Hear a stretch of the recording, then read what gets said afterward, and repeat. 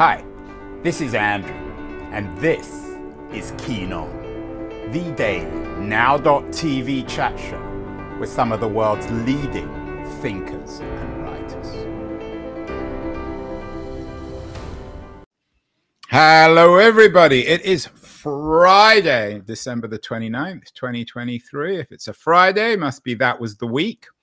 Our weekly view of tech. One would expect predictions from my friend Keith Teare. Everyone else in the tech business is giving predictions for 2024, all sorts of predictions, 7 predictions, 24 predictions, blah, blah, blah. And then, of course, looking back at 2023, some sort of summary, 2024 predictions. All the leading writers and thinkers in tech are predicting 2024, except for Keith Teare. His last newsletter was from the middle of December. Please don't go. We did the show about big media and Google. And what's absent from Keith's newsletter is a prediction for 2024. Keith, are you just chilling out over Christmas, or are you against the idea of prediction, especially when it comes to tech?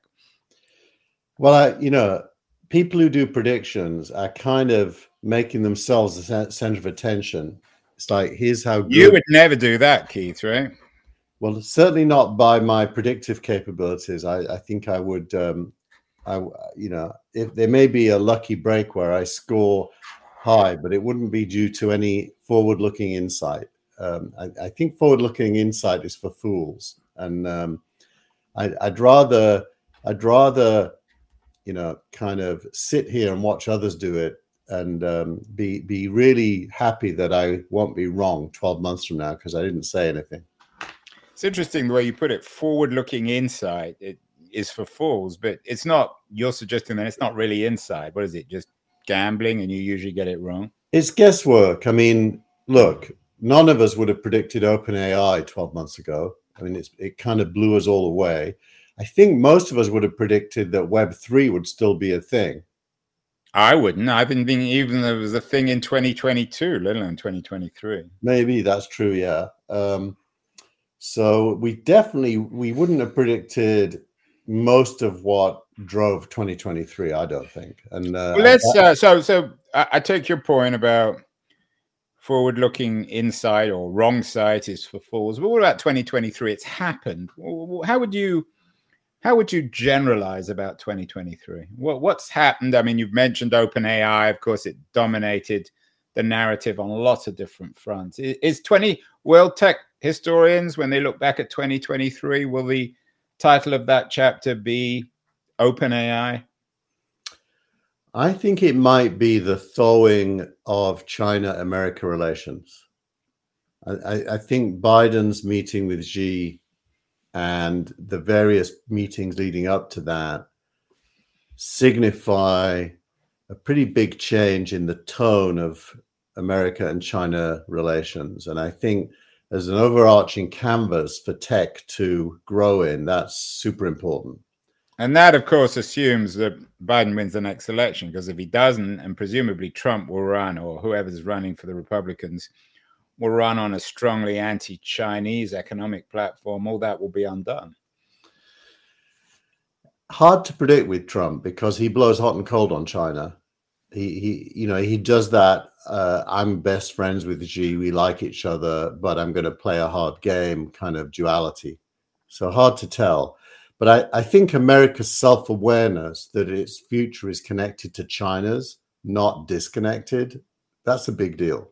So I take your point. It's a very interesting observation. But what exactly happened? I mean, Biden made one or two warmer remarks. Has anything profoundly changed? There's still a chip war, isn't there? There is, and China's, as we all would anticipate, China's building its own chip capability. A new chip was announced this week that's going into some of the Chinese electric vehicles. Xiaomi announced an electric vehicle yesterday that is set to be able to do 450 miles on a single charge. There's new battery technology coming out of China, which is sodium-based, not lithium-based. The price of lithium has gone from $80 a ton at the start of the year to only $20 a ton. So there's a lot of fairly interesting development. But then, why should that represent a thaw in American-Chinese relations? The Chinese don't need the Americans. I think the thaw isn't so much let's decide to like each other. It's more of a American recognition that its future is entangled with China's, and that if it disengages, it loses any ability to control the cadence of that relationship. So I think it's a defensive thaw, not a kind of a let's decide to love each other thaw. But that's your thinking. I mean, who's articulating that within the administration? Well, you have to read the signals. I mean, suddenly it went from no... And you're an expert as the CEO of Signal Rank, right? Some signals. I mean, the fact that it went from no engagement to a lot of engagement, leading up to presidential level engagement, obviously tells you there's some thinking going on that denotes more engagement. That's all you can conclude. Now, my PhD was about the transition of empires from being empires to not being empires, the economics of that. So I wouldn't claim to be an expert, but neither am I a layman. And it is the case that the economics dictate that America is going to have to cohabit the earth with its future replacement. And whether that future replacement is China, India, Africa, which is coming onto the stage as a leading player of economic growth during the next 20, 30 years, no one knows. But there will be a replacement. It's not going to be an American-only world anymore. So let's continue to look back at 2023.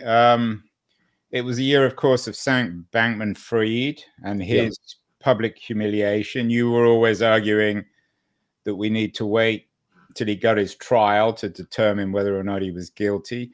Will anyone remember Sam Bankman-Fried in 50 years? Is he a symbol of the corruption of Silicon Valley, the corruption of his generation, this obsession, fetishization of digital currency? No, I think he's an outlier and he'll be forgotten. I think he'll Except be by his like, parents, of course. a little bit like John McAfee. Do you remember John McAfee?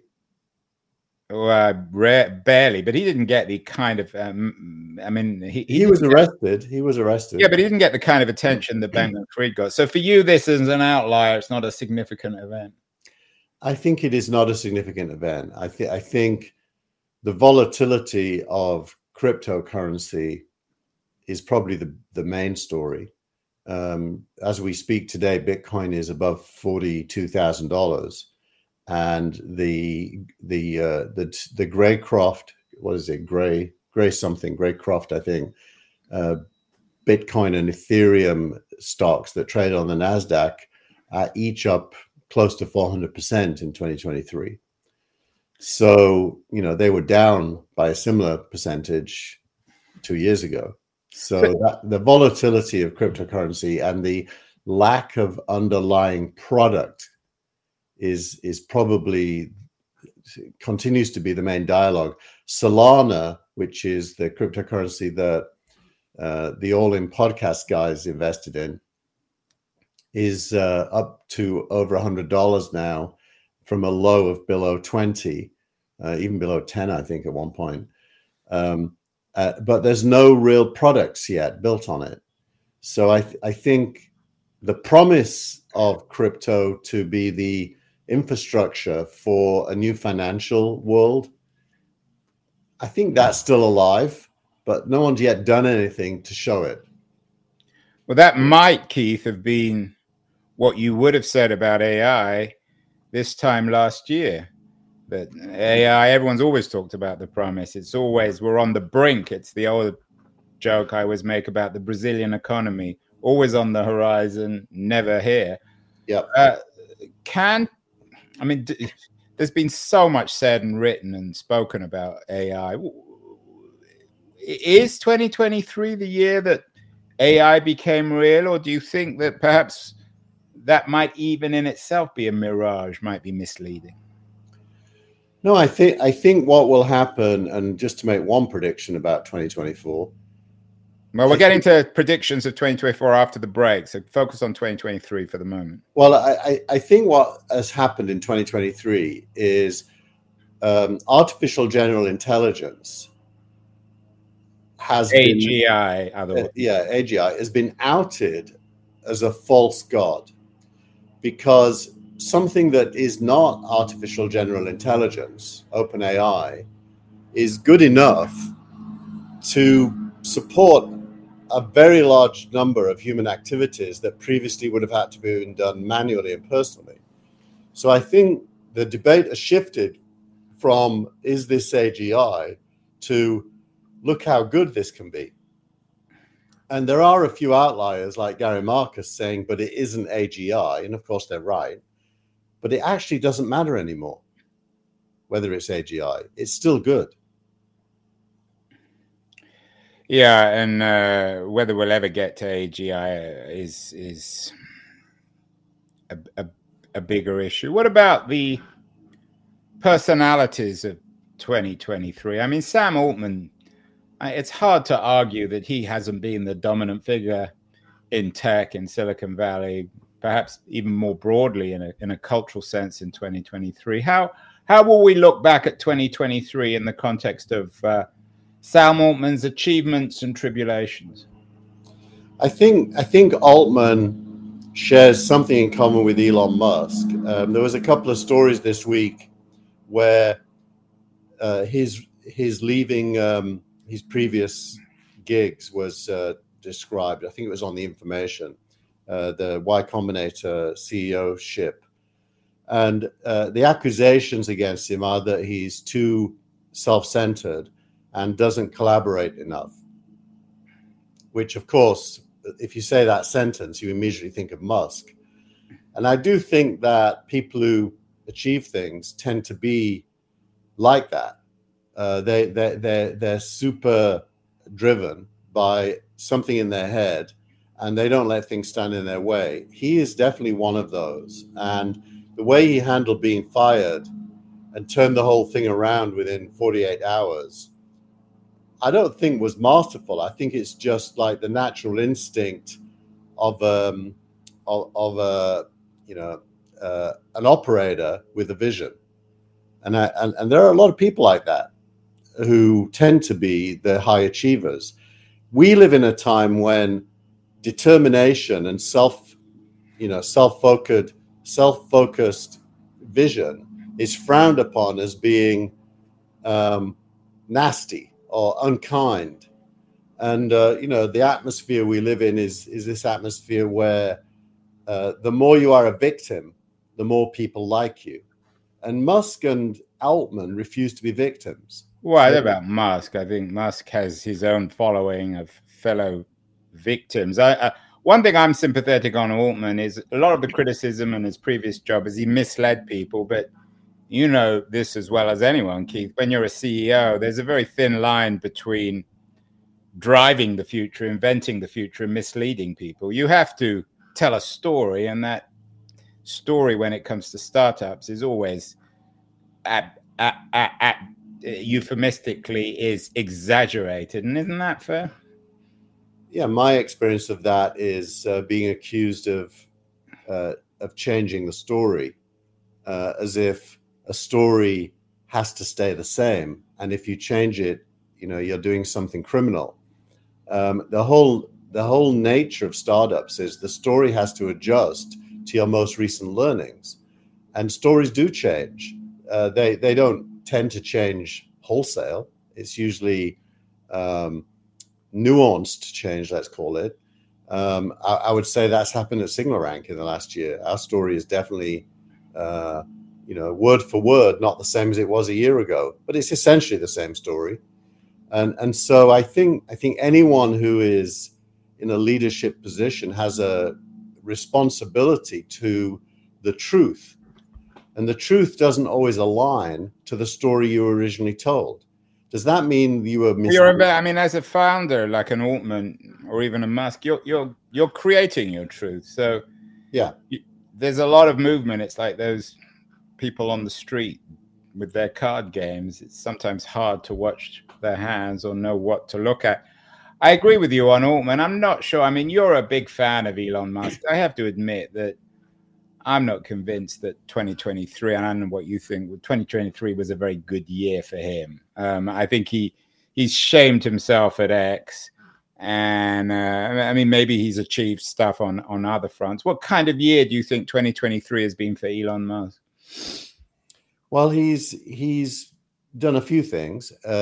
Buying Twitter certainly put him into a new situation vis-a-vis everyone else. He's the owner of probably one of the most important media properties in the world, arguably the nervous system of news. And that, of course, means he made lots of enemies. The second thing he did is he stated an opinion that he wanted Twitter to be available to people he personally strongly disagrees with on the right, even the far right, a little bit like Substack did last week. And that made even more enemies because we live in times when the left want to deplatform anyone that disagrees with them. And Musk is saying, no, we will platform everything. So you're arguing that Musk is a hero of the left? Musk is a hero of free speech, for sure, which means he's hated by the left.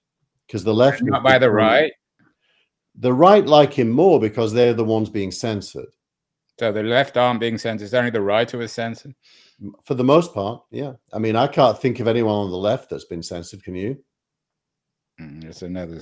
I can think of many. Just think what's happening on the Palestine issue, Gaza. I mean, half these people who open their mouths on American campuses are being shut down. That's another issue. It's not a tech issue. I have to admit, I strongly disagree with you on Musk, but that maybe we'll do a whole show on Elon. Finally, when it comes to 2023, one thing that I think you must be thrilled with is it was a very bad year for your friend at the FTC, Lina Khan. According to the NY intelligence, she was expected to break up big business, but apparently she's broken the agency. You talked about 2023 being the year that America and China made peace, economic peace. Is 2023 the year where Khan or Khanism at the FTC failed? I think this is not a win from my point of view, just because it's so obvious that she's not pursuing an agenda that could work. Her agenda is defined by an attempt to expand antitrust law into things that it would be super hard to define as antitrust. So she's trying to control big tech when big tech isn't breaking any rules. And the courts still in America are, they uphold the law and they interpret the law, and they don't tend to be biased. So she loses a lot because she's stretching beyond the law, and that can't work. We're speaking with Keith Teare, the CEO of Signal Rank, the author of the invaluable That Was the Week newsletter on Substack. Keith, you mentioned Lina Khan and AI and copyright. One of the late breaking stories, if you're doing a regular show, I'm sure you would discuss it, is the news this week that the New York Times is suing OpenAI and Microsoft. A couple of questions on that. I mean, this could be perhaps the big story of 2024, but how does this connect with your observations about Khan? Is it separate? It's as desperate by the New York Times as Khan is when it comes to antitrust law. It's an act of desperation. It almost certainly can't win. Well, why is it desperate? The New York Times is a profitable business, has a huge subscription base. What's desperate about it? Well, because they're so smart, they can, to some extent, see the future.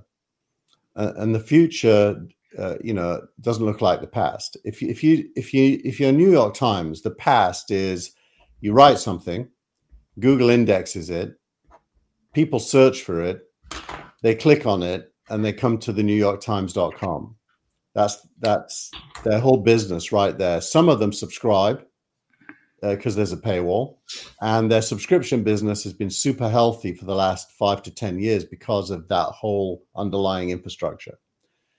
The future somebody says to ChatGPT what's going on in Ukraine, and we'll get back a curated answer drawing on all kinds of sources, and we'll never click on a link, and we'll never go to the New York Times, and we'll never need to subscribe to it. So that the entire underlying ecosystem that has led to their subscriber growth is gradually being eroded by some new behaviors. We can assume that those new behaviors will grow in 2024. Of course, search isn't going to go away, but the balance between search and curated answers from AI is going to shift in favor of the latter, and that threatens the New York Times. So the question they have in their boardroom is, how are we going to get paid? And their point of attack is to go to the largest beneficiary of this new era, OpenAI, and try to get it to pay them some money. And so this court case is really a negotiating tactic for a payment.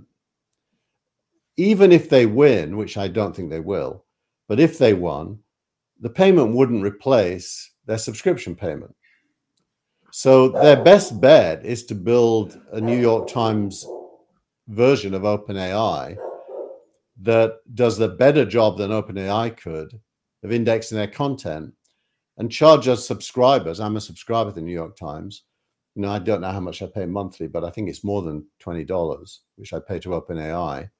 Charge us for access to the best AI version of the New York Times. So what you're saying is that New York Times should have done a deal like Axel Springer did with OpenAI rather than take them to court. Axel Springer's deal is more like being integrated for money. I'd say that's plan B. Plan A would be to evolve the New York Times into an AI, where the underlying writers are feeding it content to its model to get trained on, and make that content proprietary. And if it's good enough, people will use it. If it isn't, they'll use OpenAI. It has to be better.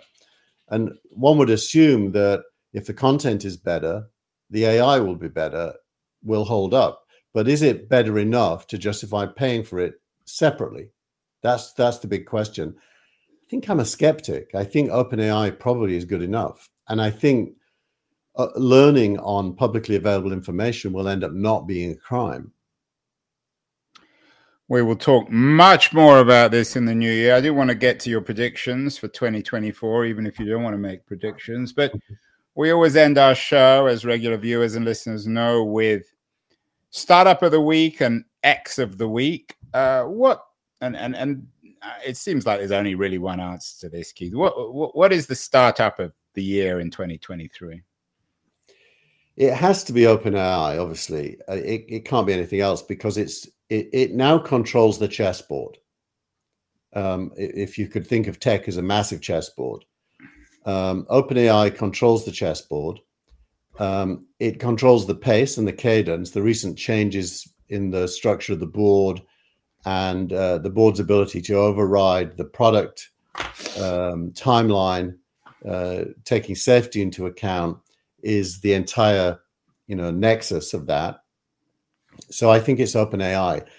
You would wish it could be one of the nuclear fusion companies, because I think nuclear fusion, if it were to be real, would have a much bigger impact on humanity even than OpenAI, although together they'd be profound together as well. But I think it's OpenAI. I think nothing else has come close to delivering on a promise that will impact so many people in a good way. Yeah, you and I completely agree on that. According to OpenAI's website, they are creating safe AGI, artificial general intelligence, that benefits all of humanity. We will see. Certainly, that will be a story that will run and run and run. One thing I'd say, Andrew, is there is a reasonable narrative that has to run alongside it, which Altman does engage with this narrative, which is who's going to benefit. They talk about benefiting all humanity. And there are certainly many narratives in which that ends up being true. But there's also the narrative that, the shareholders of OpenAI become super rich and the rest of us become serfs to the technology. And so the social implications of OpenAI, I would like to see that talked about more than whether it's AGI and whether it's dangerous. Well, we will talk about that next year. X of the year. I'm going to choose this one, Keith. You talked about the owners of AI becoming rich. Most of them are already rich, like Sam Altman. That's one of the reasons he doesn't even want the stock. One particularly rich owner of OpenAI is Vinod Khosla. I think he was the earliest investor, certainly earliest outside investor with Reid Hoffman. He had a fascinating quote, I think, and it touches on the New York Times case against OpenAI. And Khosla wrote back in October, and we featured this, to restrict AI from training on copyright material would have no precedent in how other forms of intelligence that came before AI train.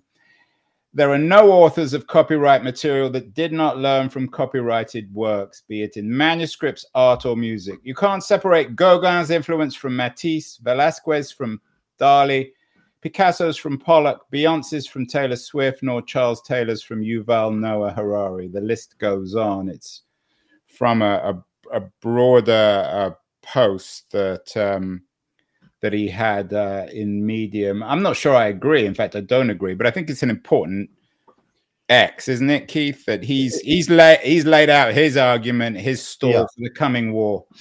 Look, it's self-evident to me that you cannot copyright human knowledge, and in fact, it's really hard to assign human knowledge to a single creator. I think there is no such thing. So are you arguing against copyright law in itself? You're saying anyone should be able to you can copyright a manuscript or a form of words or a song so that it can't be plagiarized without attribution.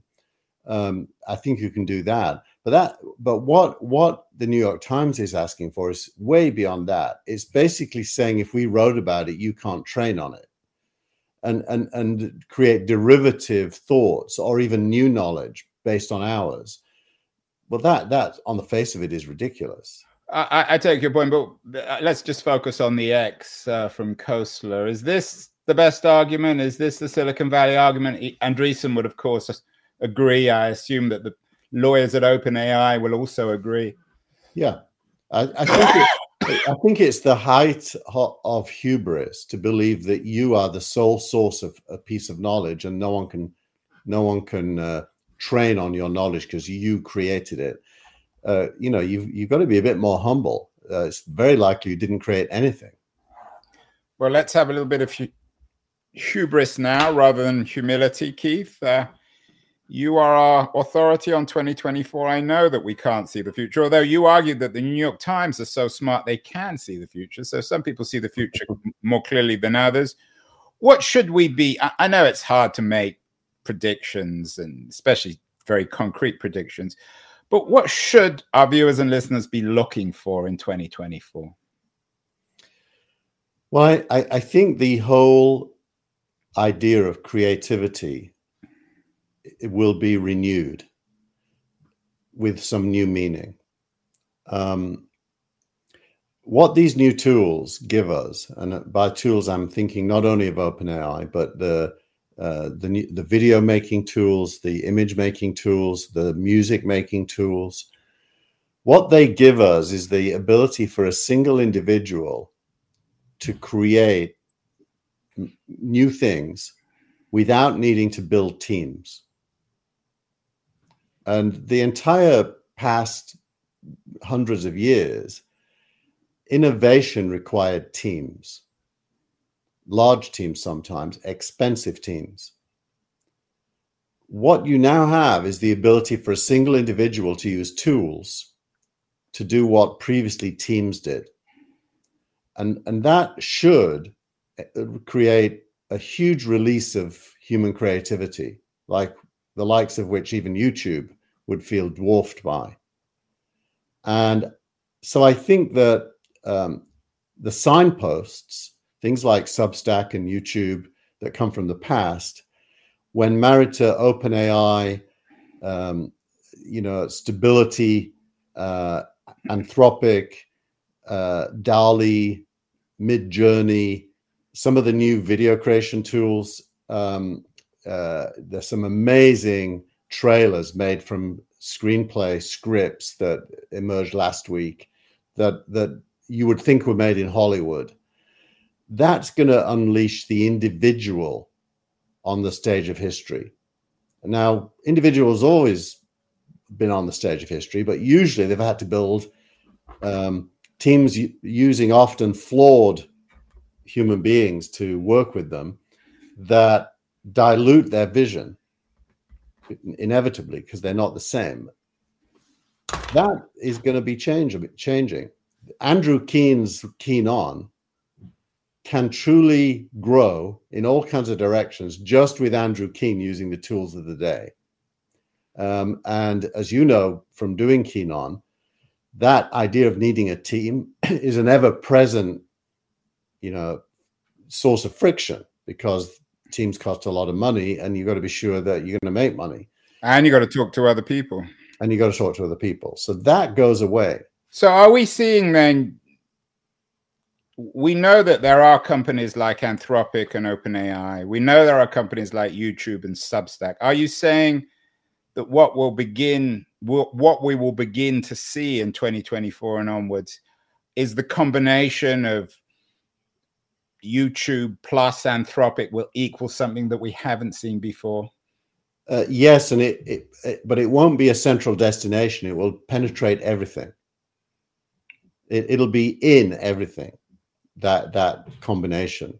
So it's like Google in that sense, or what Facebook wanted. Yes, but even more, it's like the internet.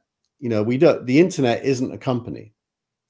The internet is all companies leading to a technology we all experience in all kinds of different ways. It's closer to that. It's going to be an all-pervasive underlying set of tools that are available everywhere and will manifest everywhere, including when you go to the movie theater, when you turn on your TV, when you listen to a podcast. Those tools will be everywhere.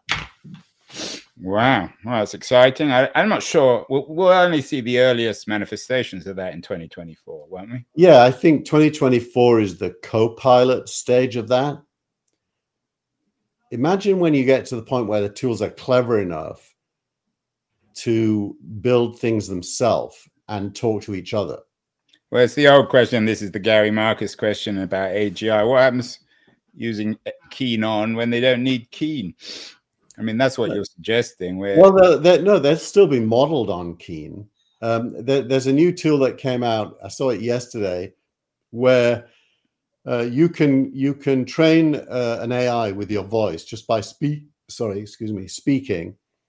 and then you can take a music track and separate the music from the voice, and then tell it to do the voice in your voice.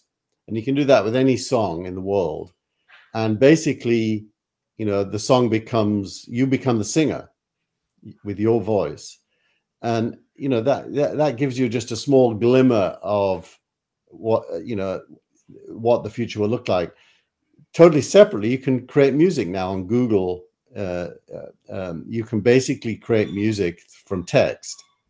So once you create music from text and you can add your voice and it sings in tune, somebody is going to make a hit from that.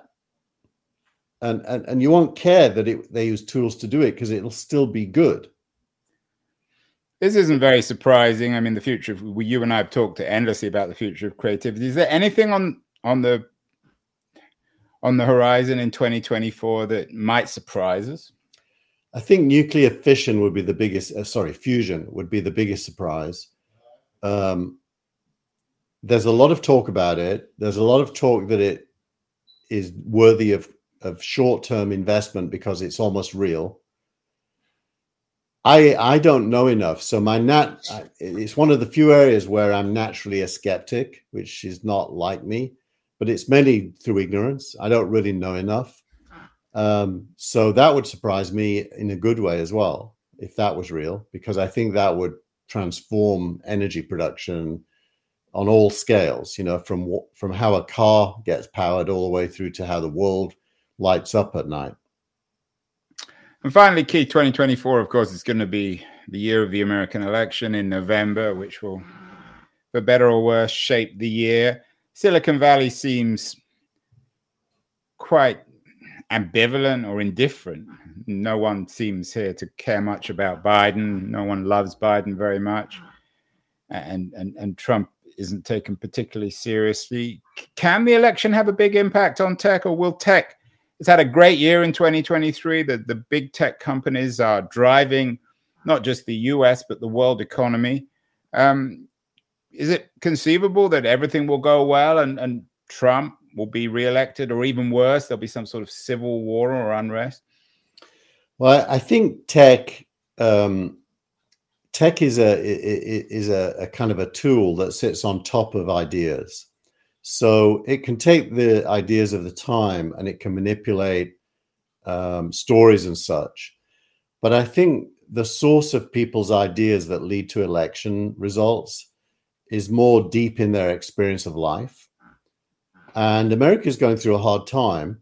And so there's a lot of dissatisfaction, even though Biden, has done quite well, I think, by most measures.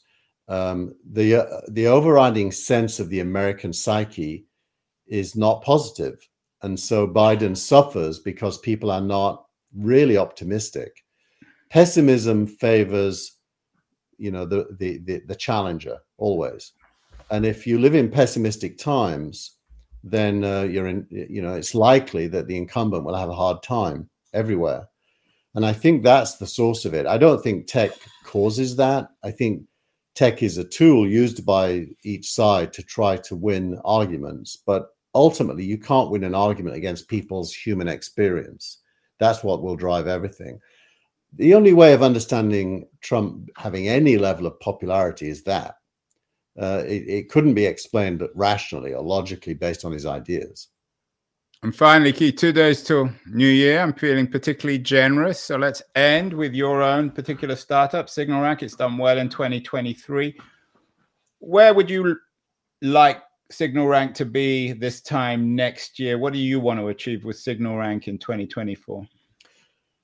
Well, SignalRank's already succeeded against its primary goal, which is to be able to predict future valuable companies early in their life using a scoring system that correlates to future outcomes. We've already succeeded, and that works. We've also succeeded in finding a group of people who need that, which is early stage investors who want to keep investing in their best companies later on. And to do that, you need to know, well, which are the best companies? And that's seed investors. We have over 200 partnerships. So we've already succeeded there. The next stage is the hardest stage, which is we have to persuade investors in venture capital that they would do well to give us their money, and it will perform better than if they give it to late stage funds. So 2024 for SignalRank is all about raising capital. We just in 2 days from now we'll close the latest round. We raise capital constantly, by the way. It's not like we raise a fund and then we stop. We're constantly raising. We sell shares. So we just closed the December raise. There'll be another one between January and March, and every 90 days we do this like rolling raise. The average raise in 2023 was about $3 million per quarter. We want to shift that to closer to 10 in 2024 per quarter, and then in 2025 closer to 50. And so it's happening in the context of the worst funding environment I've known. So the fact that we've done it at all is a credit, I think, to the team. And let's see if we can step it up to a higher level. It's all about capital now because the rest works. You better go and raise some money, Keith. Absolutely.